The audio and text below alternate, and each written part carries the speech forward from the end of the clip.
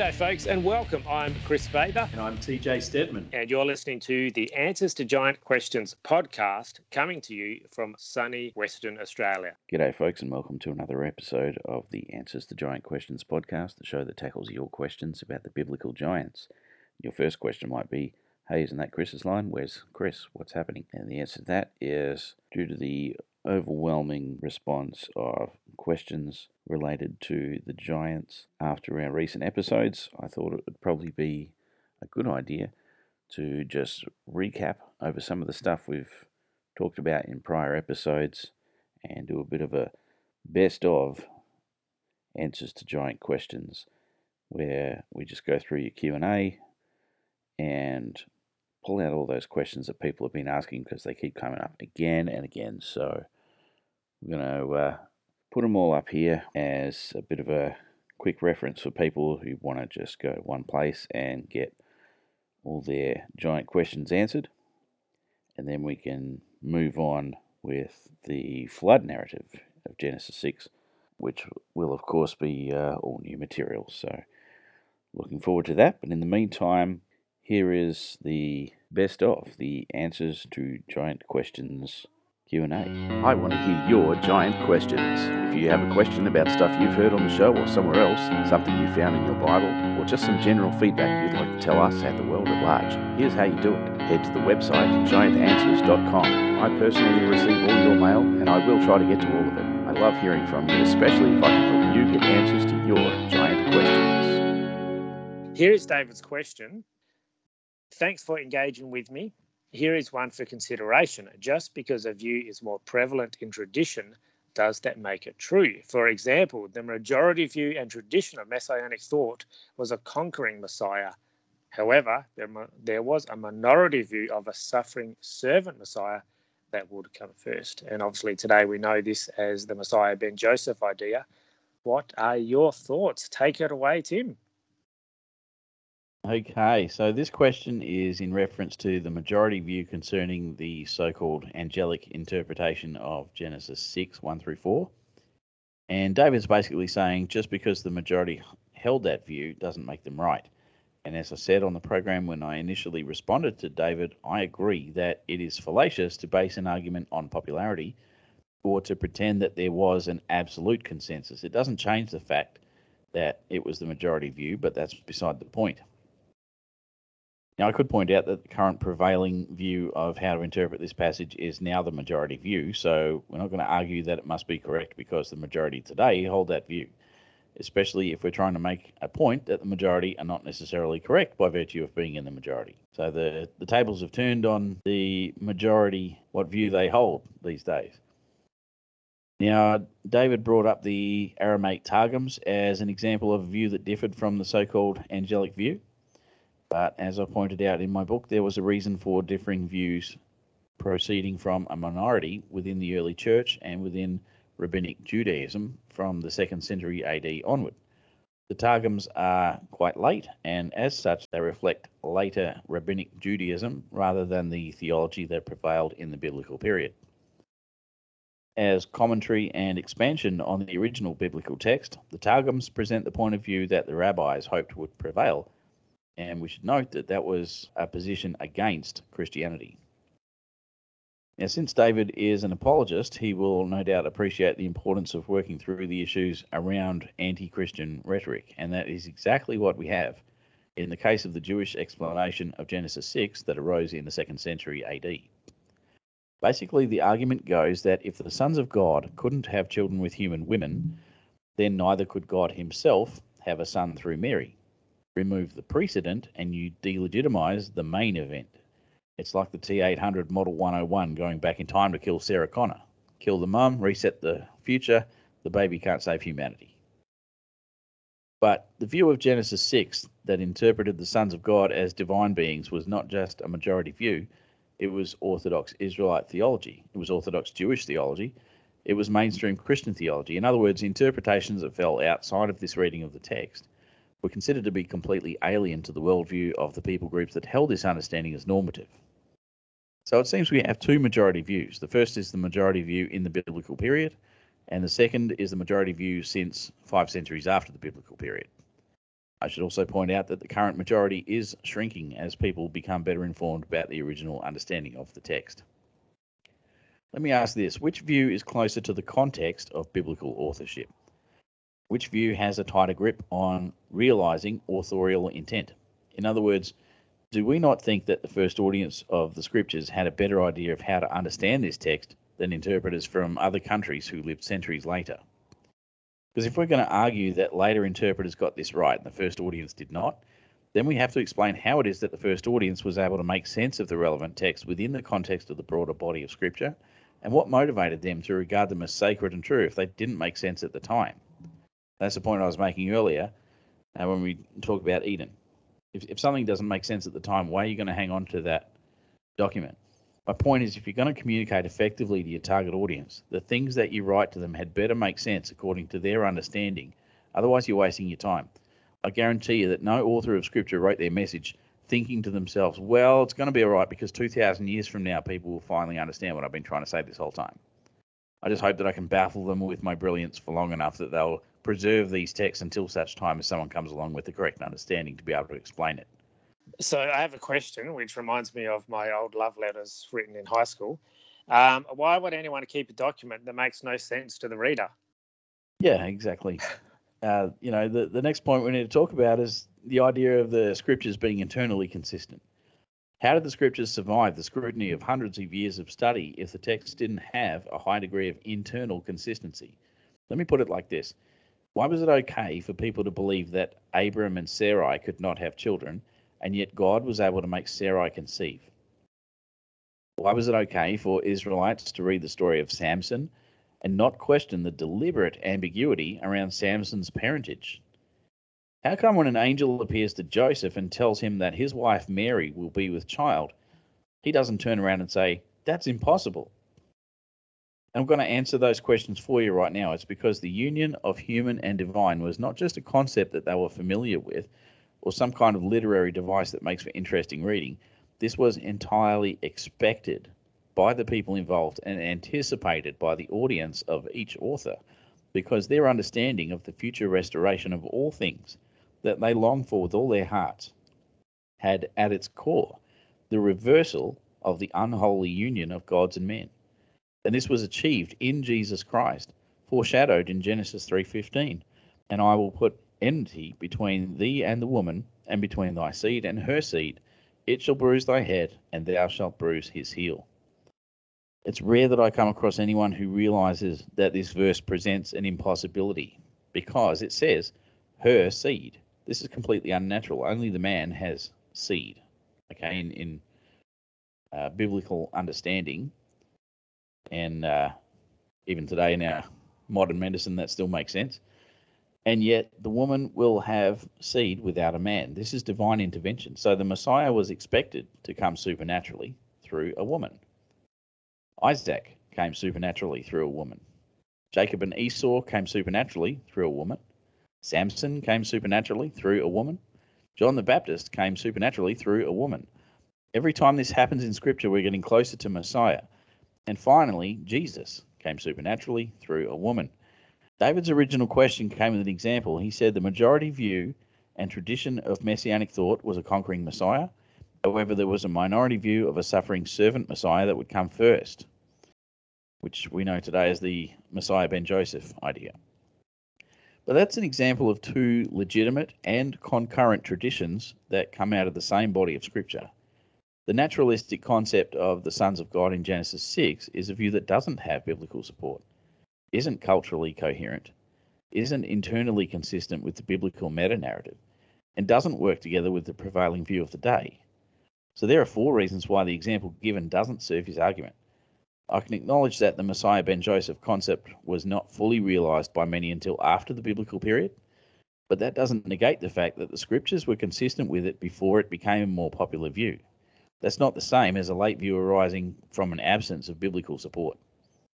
There are reasons why the supernatural view of Genesis 6 was the majority view, and they didn't include things like it just sounds more interesting and fun or everybody else is doing it. This view is culturally coherent. It is internally consistent with the biblical meta-narrative. It works according to basic principles of communication, i.e. the audience knows what the author means. It supports rather than undermines our Christology, and it provides a fuller picture of the accomplished work of Christ. So that's what makes this view correct, majority or otherwise.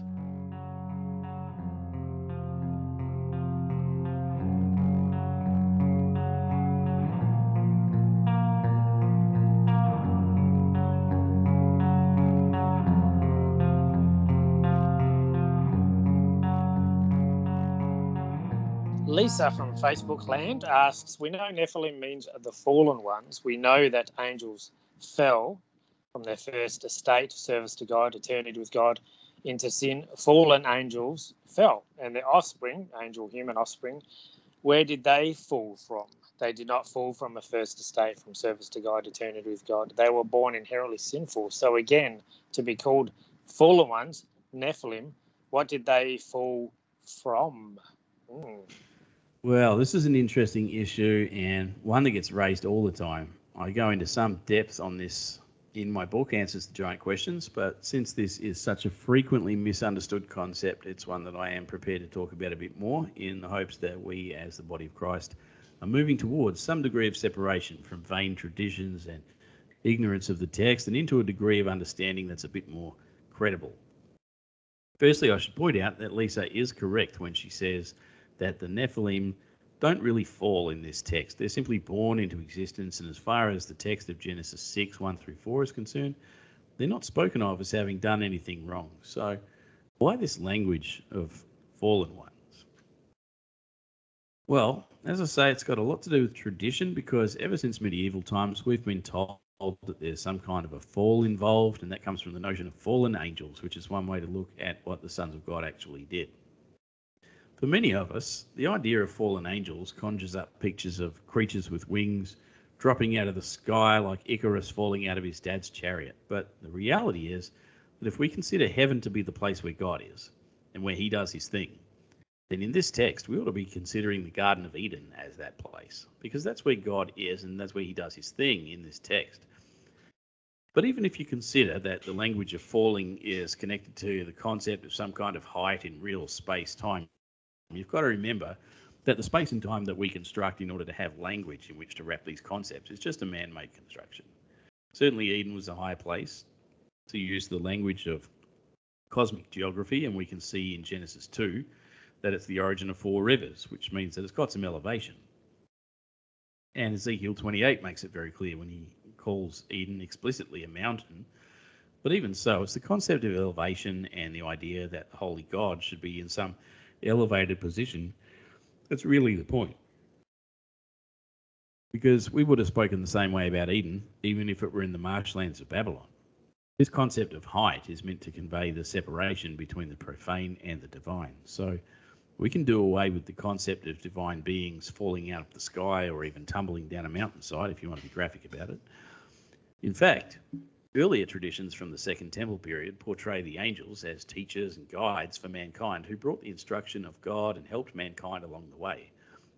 And they get that reading by the way that they interpret the language of the angel of the presence or the angel of the Lord, which are different ways that the scribes talked about Moses having received the law on Sinai. So they go from Moses receiving the 10 words to a complete delivery of the entire Torah, to them saying that the Torah was given by angels in the time before Moses, so that the rabbis can say that even Adam had Torah in the garden. And they need Torah as early as possible because this is how they interpret things like the sacrifices that Cain and Abel brought and other situations that seem to go without resolution if we just read the text at face value. Now, the rabbis are all about Torah. Everyone reads Torah every day. That's all they do. According to the rabbis, everything's about Torah. So that places the angels squarely in the domain of ordinary men, because they've got this teaching job to do, which explains how it came about that mankind experienced something of a technological advancement in Genesis 4, where we start reading about metalwork, tent making, music, and various other technologies. In the Second Temple period, these advancements are explained by the teaching ministry of angels. It makes sense then to consider that these dealings between divine beings and humans became quite personal, and you can see how it leaves open the possibility of temptation to form relationships that are ontologically unnatural. And this means that in terms of real space and time, we don't have angels descending to form relationships with these women that they had admired from afar. Instead, it becomes simply a relationship barrier that is broken against the will of God. So it should be clear enough then that there really isn't some kind of a fall from heaven being talked about here, at least not in physical terms. But getting back to the notion of cosmic geography and that concept of a stratified or tiered cosmology, in which the divine realm is up in the sky and the earthly realm is, of course, on the land, and the bad place is beneath the surface of the land where the dead are buried. If we look at things that way, we can picture a fall in terms of the denial of access. You know, oh, what's that? You want to be down there with the women? Okay, fine, but don't expect to be able to come back here. You're banned. Let's see how that works out for you. So, if we think about levels of access between different realms, and we have the divine realm and the human realm and the realm of the dead, those three all separated like that, then we can change the terminology from a fall to a limitation of access, which is what I think is really going on. And if we talk about it in terms of limited access, then that does away with the problem that we have when we say fall, and we immediately think of heaven being in the sky and all those kind of cosmological ideas. Those are useful literary devices, but they don't help us to understand in modern terms, I suppose, what's going on. So, yeah, that frames it in more modern terms, but I think it's really best to try and stick with the language that the scriptural authors use, because it keeps us in that mindset. And we just have to bear in mind that our modern definitions don't work. We need to use the definitions that fit the patterns of scriptural usage, and they're not going to conform to our dictionary definitions and that sort of thing. Having got this language of falling under control, the next thing that we would normally be looking at is what people mean when they say angels. But Lisa has been very good at reading and comprehending the words on the pages of her Bible, because she can at least appreciate that we're not talking about the angels here. We are in fact talking about the sons of those angels, who are called Nephilim. And Lisa is quite right to ask the question, because according to this text, the Nephilim did not fall. If we look at the way we just described this language of falling, and we put it in more modern terms, and we talk about the abandonment of a position that enabled access to all areas, which was given up for limited access that would enable some earthly freedoms that the angels had not previously enjoyed, i.e. marriage and sex and offspring, and we compare that situation to the Nephilim, we find that the two situations are not comparable. The Nephilim did not give up a high position to accept something lower that came with earthly privileges. Instead, the Nephilim was simply born on the earth, and they lived and died on the earth, and what they did to bring them the condemnation they received is described in terms of violence rather than sexual misdeeds or other transgressions of that nature. Now, people might argue with my choice of words here and say, well, surely a fall just counts as a sin that results in judgment. So Adam and Eve committed a sin that resulted in a judgment, and these rebellious sons of God also committed a sin that resulted in judgment. The Nephilim committed sin that resulted in judgment, so it just keeps happening. Can't we just call that a fall? Well, we call that a fall when we talk about Adam and Eve, don't we? We say that that was the fall of man, so if we have the fall of man and we have the fall of the angels, then it makes sense to think of the progeny of those fallen angels as fallen too, because they also committed a sin that resulted in judgment. So I suppose you could try and argue for that, but then we're left with a problem, because the situation of Adam and Eve, we had a transgression which resulted in a loss of access to the place where God lives. And then, of course, you have Cain and Abel. And nobody talks about their situation in terms of a fall, even though technically that's the first time that Scripture uses the term sin. So we have to ask why Cain isn't called a fallen one or something like that. Cain gets exiled, but he does not lose access to the divine realm because he never had it. When we look at the rebellious sons of God, we have a choice made, which is shown in the text of Genesis as seeing and taking the human women, and which is expressed in 1st Enoch as a great sin committed by a group of angels who took it upon themselves to swear an oath to carry it out deliberately. You don't see that anywhere else in the primeval history, but again, it results in this lack of access to the place where God is, according to the witness of Jude and Peter. Now, when we look at the Nephilim, they make no decisions, unlike Cain, who was given advice on what to do by God himself, and they suffer no deceptions. They're simply violent creatures that were created by an act of sin. They have no place in the world that God created, either in terms of space and time or cosmologically speaking, no place for the soul to inhabit. They were born without purpose or destiny, and yet God will find ways to use them, as we discover later in Scripture. There's just no escaping the fact that the Nephilim never fell in any way. They simply are a product of the appetites of the angels, and their existence is simply a continuance of those appetites. So that really begs the question, why do people insist on saying that they are the fallen ones? Because if we're doing this correctly, we would have to say that these creatures were the sons of the fallen ones, assuming that the fallen ones are the sons of God. And if that were the case, then the correct term in Hebrew for these offspring would actually be B'nai HaNophalim, sons of the fallen ones. That's very different from the suggested verb form Nafal. Since we went there, let's get into some more textual issues. I mentioned this before, but we'll go over it again because you can't answer the question really without addressing this. The word Nephilim is, like most other Hebrew words, based on a triliteral root, which translated into our English, or transliterated, should I say, would give us the letters N, P, and L, followed by a suffix, which is the M at the end, and that is indicative of the masculine plural form, or where we see it in Aramaic, it's N at the end, but the triliteral of the three letters N, P, and L is all that appears in the text before that suffix because there are no vowels in the original Hebrew manuscripts, which means that we need to rely on context to supply something appropriate to make sense of the word. If we use in English our letter A to fill those spots between the consonants, well, then we get nafal, which means to fall or lie down, and that is, of course, the go-to definition for those people who are content to rely on medieval traditions instead of textual analysis. Rabbi Eleazar, son of Rabbi Simeon, said Nephilim denotes that they hurled the world down. They themselves fell from the world, and they filled the world with abortions through their immorality, which is a direct quote from the Genesis Rabbah that gives three different uses for the terminology associated with this word. And really the only way that has any legitimacy is if we consider the notion of falling upon others as in battle. The Genesis Rabbah is a medieval rabbinic text, so we're talking about 1,000 years after Christ, which is at least 1,600 years later than the source text of Genesis 6. Some would argue that it's closer to 2,500 years later. Incidentally, the mention of abortions there in that quote comes from a different verb form based on the same root, which we would spell as nephel, putting the letter E in those vowel slots. That's a word typically used for stillborn births. You can understand why it doesn't fit in this context in Genesis 6. These offspring were very much alive, but there are other more compelling reasons to go with another interpretation, as we're going to see. And I think that once you've seen this, you're going to think twice before diving into medieval period literature as your default commentary on Scripture. Incidentally, I do go through all this stuff in chapter 4 of my book, but anyway, if we go back to the root form again, and this time we try some different vowels, we can produce nephil. So that's N-E-P-H-I-Y-L in transliteration. And that is the form which gives us the word giants.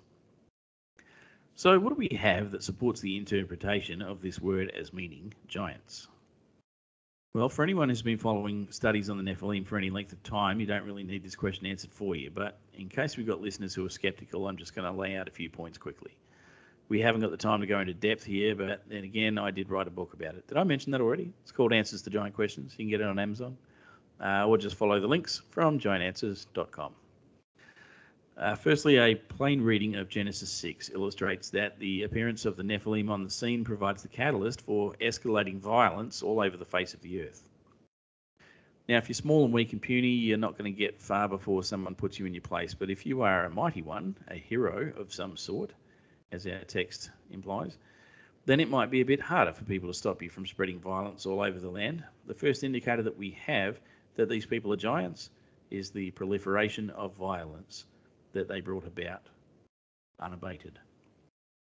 Secondly, there is another passage of Scripture which mentions the Nephilim by name, and we find it in the book of Numbers, chapter 13. There we find that a tribe of warriors called the Anakim are referred to as Nephilim. These Anakim are spoken of as being tall, according to references in Deuteronomy. So if the unusually tall Anakim are comparable to the Nephilim, it's not unreasonable to suggest that the Nephilim were also unusually tall. I'm just going to throw a little disclaimer in here and say for the record that I don't think that any of the giants spoken of in Scripture were actually incredibly tall.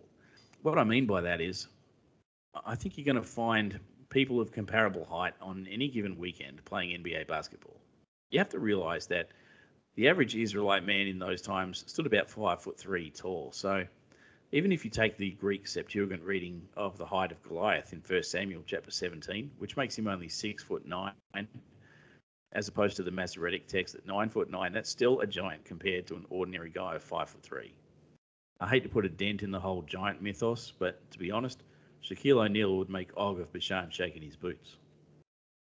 So if anyone doubts the existence of giants because they thought that giants meant something like Jack and the Beanstalk kind of giants or something out of the Lord of the Rings, I would encourage you to reconsider the biblical evidence, because there's nothing in Scripture that says that they were much bigger than the tallest people we find among us today.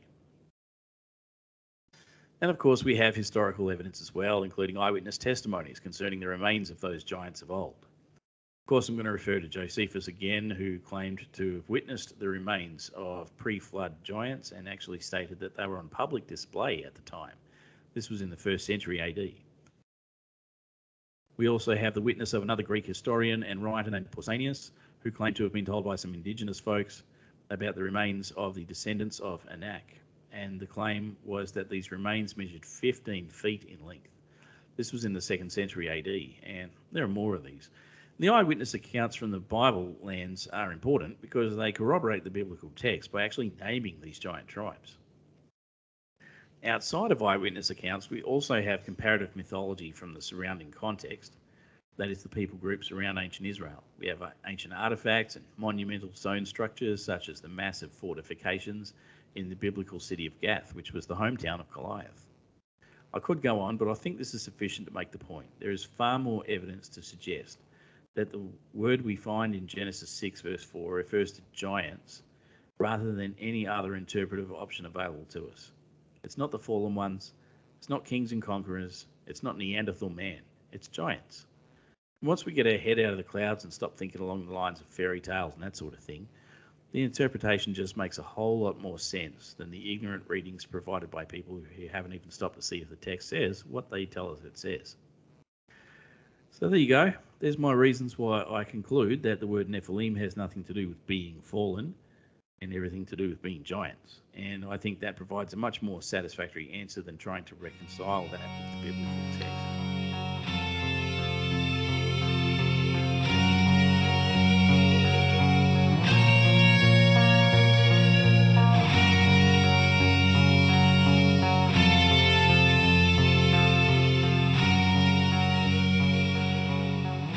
Neil asked, in Hebrews 1:5, it says that angels are not called sons. How does one reconcile this with the teaching that in Genesis 6, the sons of God means angels?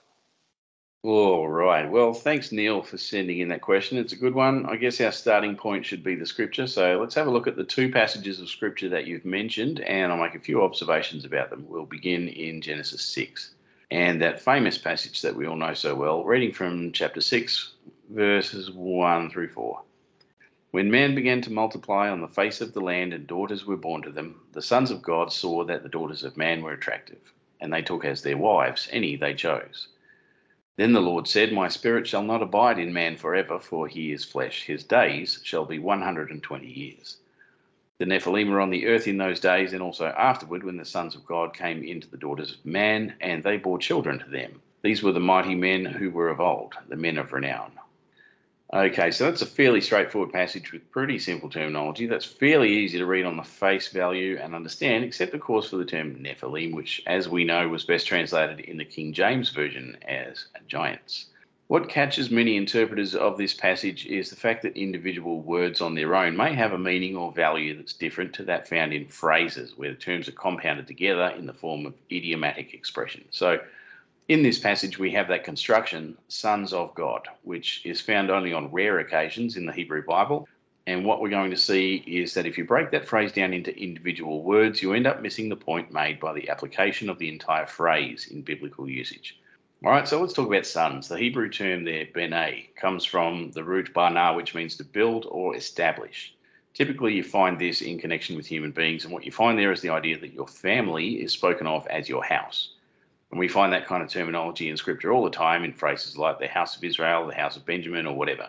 So the idea of building a house is to establish it by building it up. And of course, your house is made of bricks. Bricks are cast in a mold. Each one is like the other because they come from the same mold. So the idea is that if you have a son, then you've established your house by strengthening it with more of the same. You've established your family with an heir to your household. You are, in fact, making a statement that the future of your household is secure because the one who comes after you is just like you. And that leads us to the other common use of the term bene as it is translated sons. If a son is one that comes from the original and is like the original, then someone who shares your attributes and can do what you do can be called your son. And we're not talking about a biological connection anymore. This is the idea of having a similar nature or being in a similar class. This is not about being identical or equal. You would usually find this kind of terminology in the case of the students of a school, for example, or anyone who's training under a master. Interesting. So do you get examples of that in the scriptures? Oh, sure. For example, the prophets often had a group of apprentices under them learning prophecy, taking note of what the prophet had to say, and these were called the sons of the prophets. And they were not in a position to be called prophets yet, and they were certainly not equal to their master, but they were being trained, and they would eventually step into that role in their own right. As another example, you find the son of the king, who has the authority of the king while he's on the king's business, but he's definitely not equal to the king. So we have this idea that as a son, you can be of the same kind, but not necessarily related and not necessarily equal to the person you're said to be the son of. Yeah, that's important because when we start talking about being a son of God, there are certain distinctions we have to make, and those are not based on what we know about being a son, but what we know about God. And that's why I say that these individual words take on a lot more nuance when used as part of an idiomatic expression. Now, I've spoken before on several occasions about the uniqueness of God and the way that the word Elohim is not God's name, but a reference to the kind of being that God is, if we can even say such a thing. The word Elohim refers to a class of being, and specifically what makes an Elohim distinct from anything else is the idea of not being necessarily embodied by nature. And again, I've talked about how there are various classes of Elohim, and they include the lesser gods that Yahweh created, and the angels, and even the spirits of humans who've died. There are about half a dozen different classifications, and Yahweh is in a class of one, being unique in certain attributes, such as being all-knowing, omnipresent, and all-powerful, among others. But the fact that Yahweh is species unique does not mean that he cannot have other lesser gods who share some of his attributes, and they are called sons because of the fact that they share certain attributes of Yahweh, along with certain roles and responsibilities that they perform, and not on the basis of any kind of biological connection. So the sons of God in the Old Testament framework are those who share certain attributes of God, including but not limited to being by nature non-embodied and having a function of governance over the world. So that term, sons of God, is a technical term to describe beings of that nature who perform that function. All right, but what about angels? Now, while we're still in the Hebrew Bible, let's talk about angels. Angels in the Bible are referred to as malakim, or malak in the singular, and that is a term referring to a messenger. Anyone can be a messenger, they don't need to be a divine being. So it's the context of the passage in which we find malak that determines whether or not we're talking about a divine being as a messenger. Now, that's a really useful distinction to have in mind when reading the Hebrew Bible, but it gets us in trouble when we transfer to the New Testament and start reading in Greek. And again, you'll have heard me say this before in previous episodes, but anyone who's trying to sell you on the idea that Greek is such a superior language with all this technical accuracy really hasn't dealt with the issues, because Greek gets really clumsy when we start talking about divine beings. Suddenly everything's an angel and all the nuance and distinction that we had in the Hebrew is lost. So when we get into the Second Temple period and everybody's using Greek, we find that there just isn't the vocabulary required to draw distinction between different classes of divine beings. We have the term angels used for pretty much everything. And the problem with that is that the word angelos, which is where we get angel, is just like the Hebrew malak. It just means messenger. So when you read the Septuagint or any translation derived from it, you'll find the term for angels used instead of sons, which is misleading because we're getting two technical terms that are not equivalent being confused here. And a messenger, by definition, is simply someone who communicates on behalf of somebody else, which is a far cry from the kind of functional distinction we have with something like the sons of God, who have a similar ontological nature in that they're non-embodied, but they have a very different function, which makes them distinct from angelos or malakim. And you can see examples of that kind of function when you read 1 Kings chapter 22 or Daniel chapter 4, for example. Okay, but how does that relate to what we see in Hebrews chapter 1, which Neil was asking about in his question? Let's find out. We're going to talk about the text in Hebrews now and see how this understanding fits with what we read there in chapter 1. I'm just going to read the whole chapter because it's full of distinctions that help to make this point. So you've really got to take the whole thing. As I read this, I'm just going to interject here and there with some notes. From verse 1, long ago, at many times and in many ways, God spoke to our fathers by the prophets. But in these last days, he has spoken to us by his Son, whom he appointed the heir of all things, through whom also he created the world.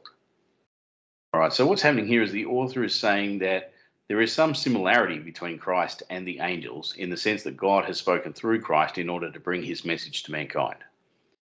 But then he goes on to talk about how Christ is distinct from angels, and he does this by making a direct association with God the Father.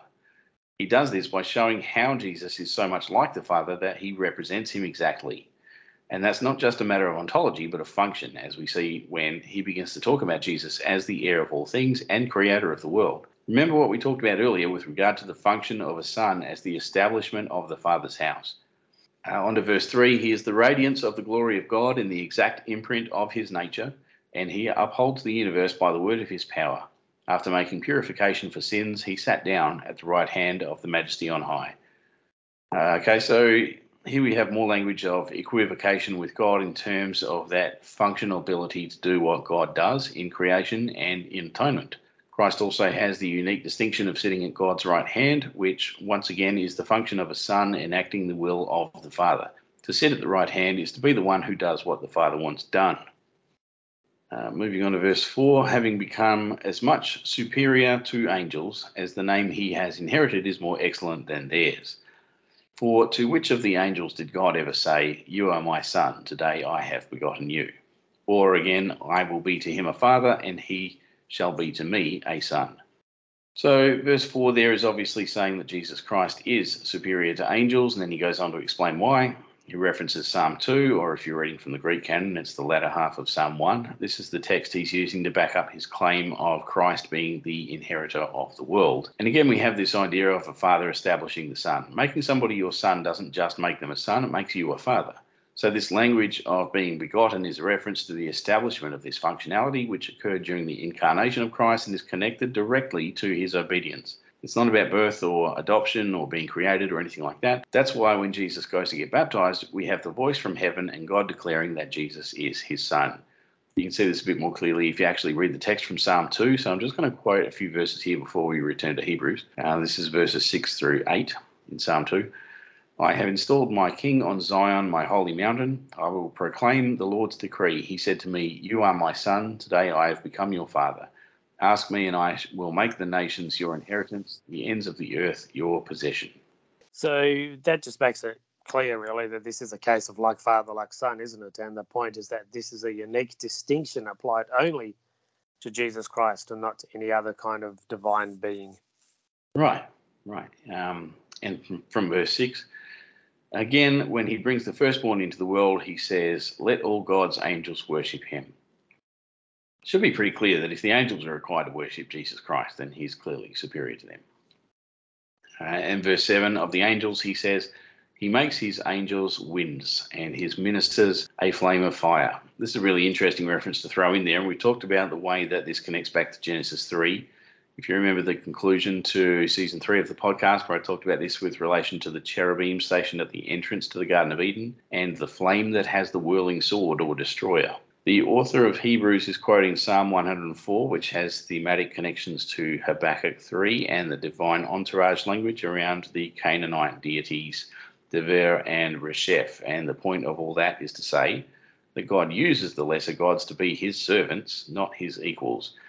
So you can see how the Greek term angelos is polemical here, because it completely destroys the status of these lesser gods, which would in Hebrew have been referred to as B'nai Ha-Elohim, and are now simply relegated to the rank of messengers. That's a deep cut.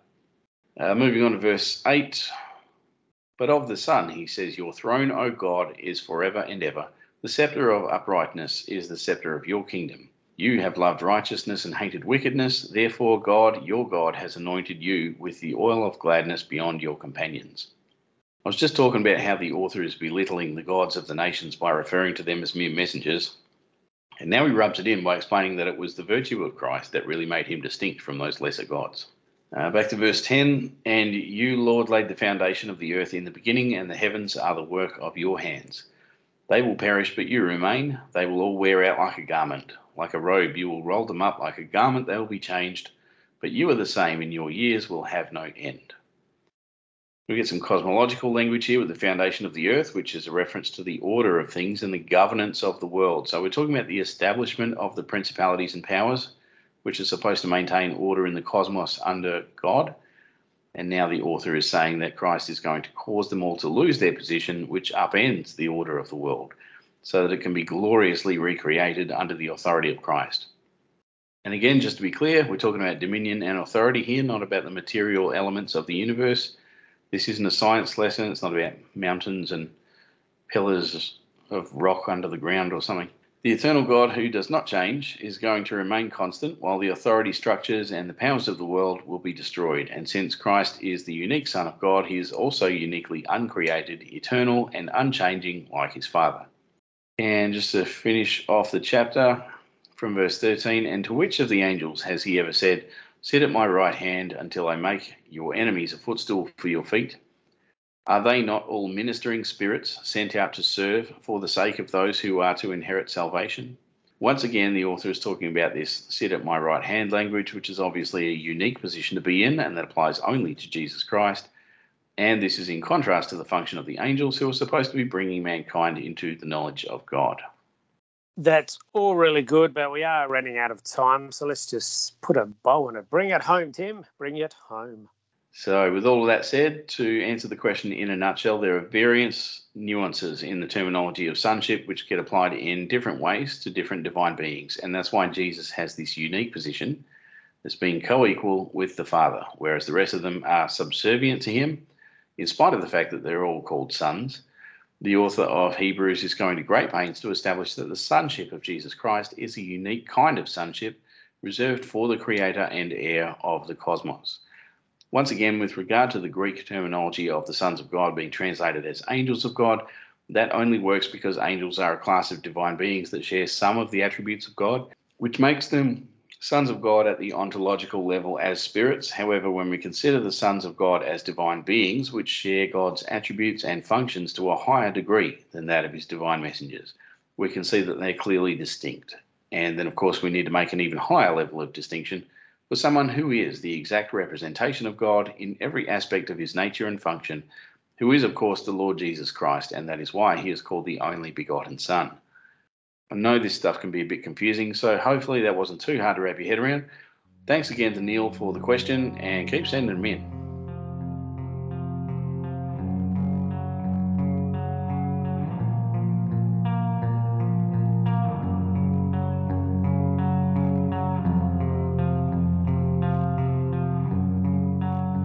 Cassie asked in the Fallen Angels and Nephilim group on Facebook. I'm sure this has been asked a million times, so I apologise in advance, but I couldn't find it online. My husband has a hard time with this concept. He says the Bible is clear about angels not being able to fornicate. If this is in Scripture, how does this still fit into the narrative? Thanks for the question, Cassie. This is actually one of many questions that I answer in my book, but I'm not going to tell you to just go out and buy it. Who knows, you might want to pick up a copy after hearing this. Incidentally, as I mentioned last week, I have started archiving all the stuff that we tackle on this podcast in a searchable format on the website, giantanswers.com, which means that now that we're having this discussion, you will be able to find it online. So, let's start with the sons of God that are mentioned in Genesis 6 and what they are. The sons of God, or in Hebrew, the B'nai Ha-Elohim, are a class of divine being. They share similarities with angels, but if we're going to talk about them in terms of rank or something like that, then we're going a bit higher up the ladder. These guys are what we will later come to know as the gods of the nations. They don't just carry messages for God, but the reason they're called sons of God is because they're the same kind of being that God is, but to a significantly lesser extent. So what does that mean? It means that just like God, they have their natural residence independent of physical space. They are by nature non-embodied. It also means that they're not limited to an intangible existence, but can in fact move in and out of the realm of human experience. As created beings, they are not independent of time, however, and that is an important fact. So as a class of divine beings, these sons of God have certain attributes and abilities that we can learn about from seeing their interactions with others in Scripture. In the book of Daniel, chapter 4, King Nebuchadnezzar has an encounter with these sons of God in a dream, and he calls them watchers. This dream later comes to fruition, and a miraculous thing happens to Nebuchadnezzar as a result. You can read that chapter to find out more about that. The sons of God sometimes appear in entourage with God, as seen in Habakkuk chapter 3, verse 5, where God's referred to as plague and pestilence follow him as he leads the Israelites out of Egypt. Again, I think we've talked about that before on this podcast. So, what kind of things can these divine beings actually do in a physical sense? Our best indication of that in a single passage that you can just read through and understand quite readily is in Genesis chapters 18 and 19. This is the story of Abraham's encounter with what the Bible initially calls three men. We later find out that these aren't really men, so the first thing we need to get over is that sometimes the term men really means something like persons. And that's going to be important when we come back to Genesis 6 later on. These three men, as it turns out, happened to be God, along with two other divine beings that the scripture later refers to as angels. So what happens when they come to spend some time with Abraham? They stop and rest. They talk to Abraham, who's able to hear them and talk back to them. They can hear him and understand what he says. Abraham brings food and they eat the food. They also have a drink. After a conversation with Abraham, they go to Sodom. They meet Abraham's nephew Lot. He offers to wash their feet. They have feet. Lot also brings them food, which they eat. It appears that they have every intention of sleeping for the night in Lot's house after he persuades them to stay, but then, as we know, the people of Sodom, who were hopelessly evil, came to the house because they wanted to have sex with these men, these angels. They obviously believed that this was a physical possibility, or they wouldn't have bothered. And it's very clear from the context that it was definitely a sexual experience that these people were after. But Lot's guests were not powerless against the advances of the men of Sodom, and they miraculously caused them to go blind. And they miraculously caused them to go blind after pulling Lot and his family back inside the house. Like, they physically grabbed these guys and pulled them back in the house. So what have we learned from this story about the abilities and attributes of divine beings then? Well, what we see in this text is that divine beings can be manifest in a physical form that's not only visible but tangible and fully functional. The fact that they can eat and drink tells us that they're capable of having normal working bodies just like that of a human. The fact that they had all the tangible attributes of humanity and clearly working internal parts as well. I mean, this wasn't just the appearance of embodiment, it was the real thing.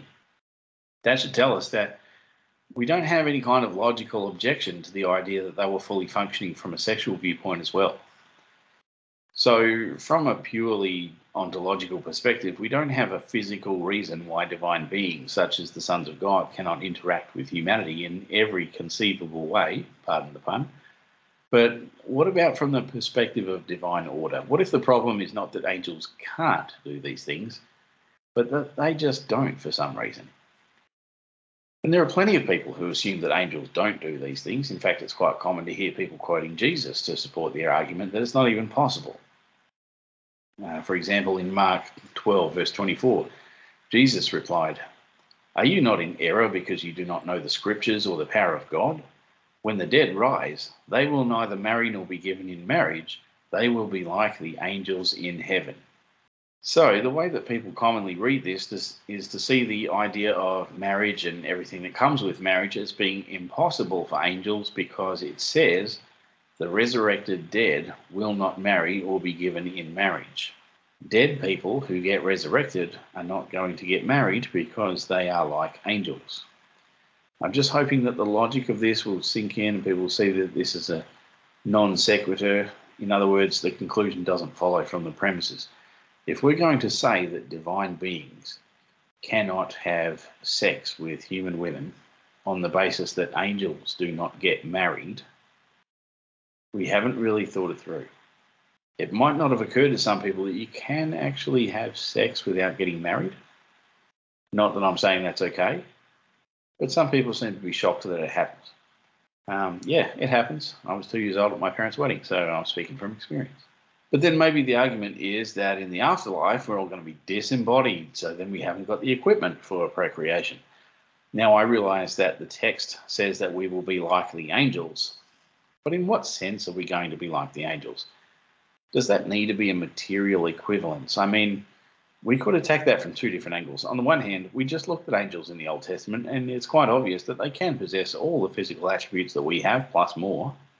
So if we're going to be like that, then again, what prevents divine beings from being able to do what we can do? And if you think that we're going to be disembodied in the afterlife, well, I've got news for you. That is completely unscriptural. There is literally no support for that anywhere in the entire Bible. That's Platonism, not Christianity. You didn't get that from Jesus, you got it from Plato. So you can chuck that out right away. The Bible never says that we will be disembodied in the afterlife. And again, the Gospel of Luke tackles this.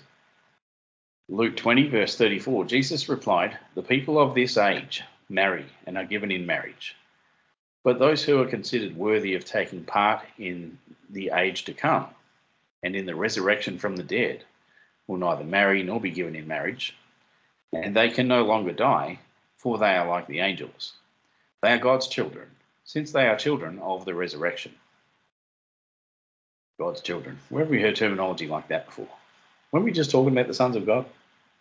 But anyway, there are some really important distinctions to be made when we consider these scriptures and the words of Jesus on this matter. And to quote myself briefly from my book, Answers to Giant Questions, to argue that the angels cannot choose in this world what they do not choose in heaven on the basis that we as believers will be in a similar position to them in the world to come is flawed logic which the text does not substantiate. So we've got the world in which we live, we've got heaven where the angels are, and we've got the world to come, which is the resurrection. These are three separate realities. Then we have the distinction between what can be done and what is done, what is possible and what is impossible. You can't just blur the whole lot together. You don't get to say that divine beings are not capable of intercourse with human women because people in the resurrection are not going to get married. It just doesn't follow. By the way, are you wondering why angels in heaven don't get married? It's because they don't need to create children. Of course, if they wanted to have kids, they could do that if they were on the earth, not in heaven.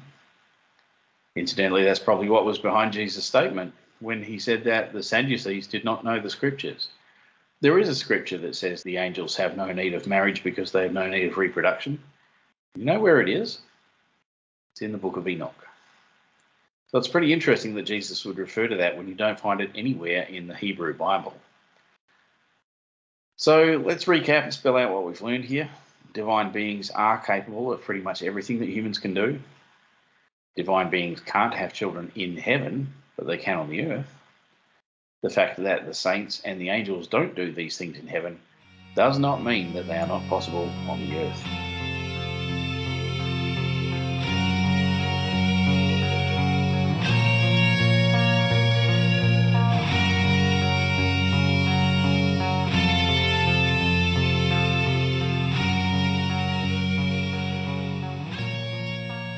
All right, well, that's a wrap for this episode of the podcast. We've got a couple more of these best of episodes to do before we get up to date and ready for the flood narrative of Genesis 6, for which, of course, I'll be joined by my good friend and co-host Chris Bather. So we look forward to seeing you then.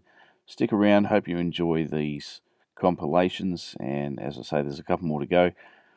And please keep sending in your giant questions and grab a copy of the book if you haven't got that already. We'll catch you next time on the Answers to Giant Questions podcast.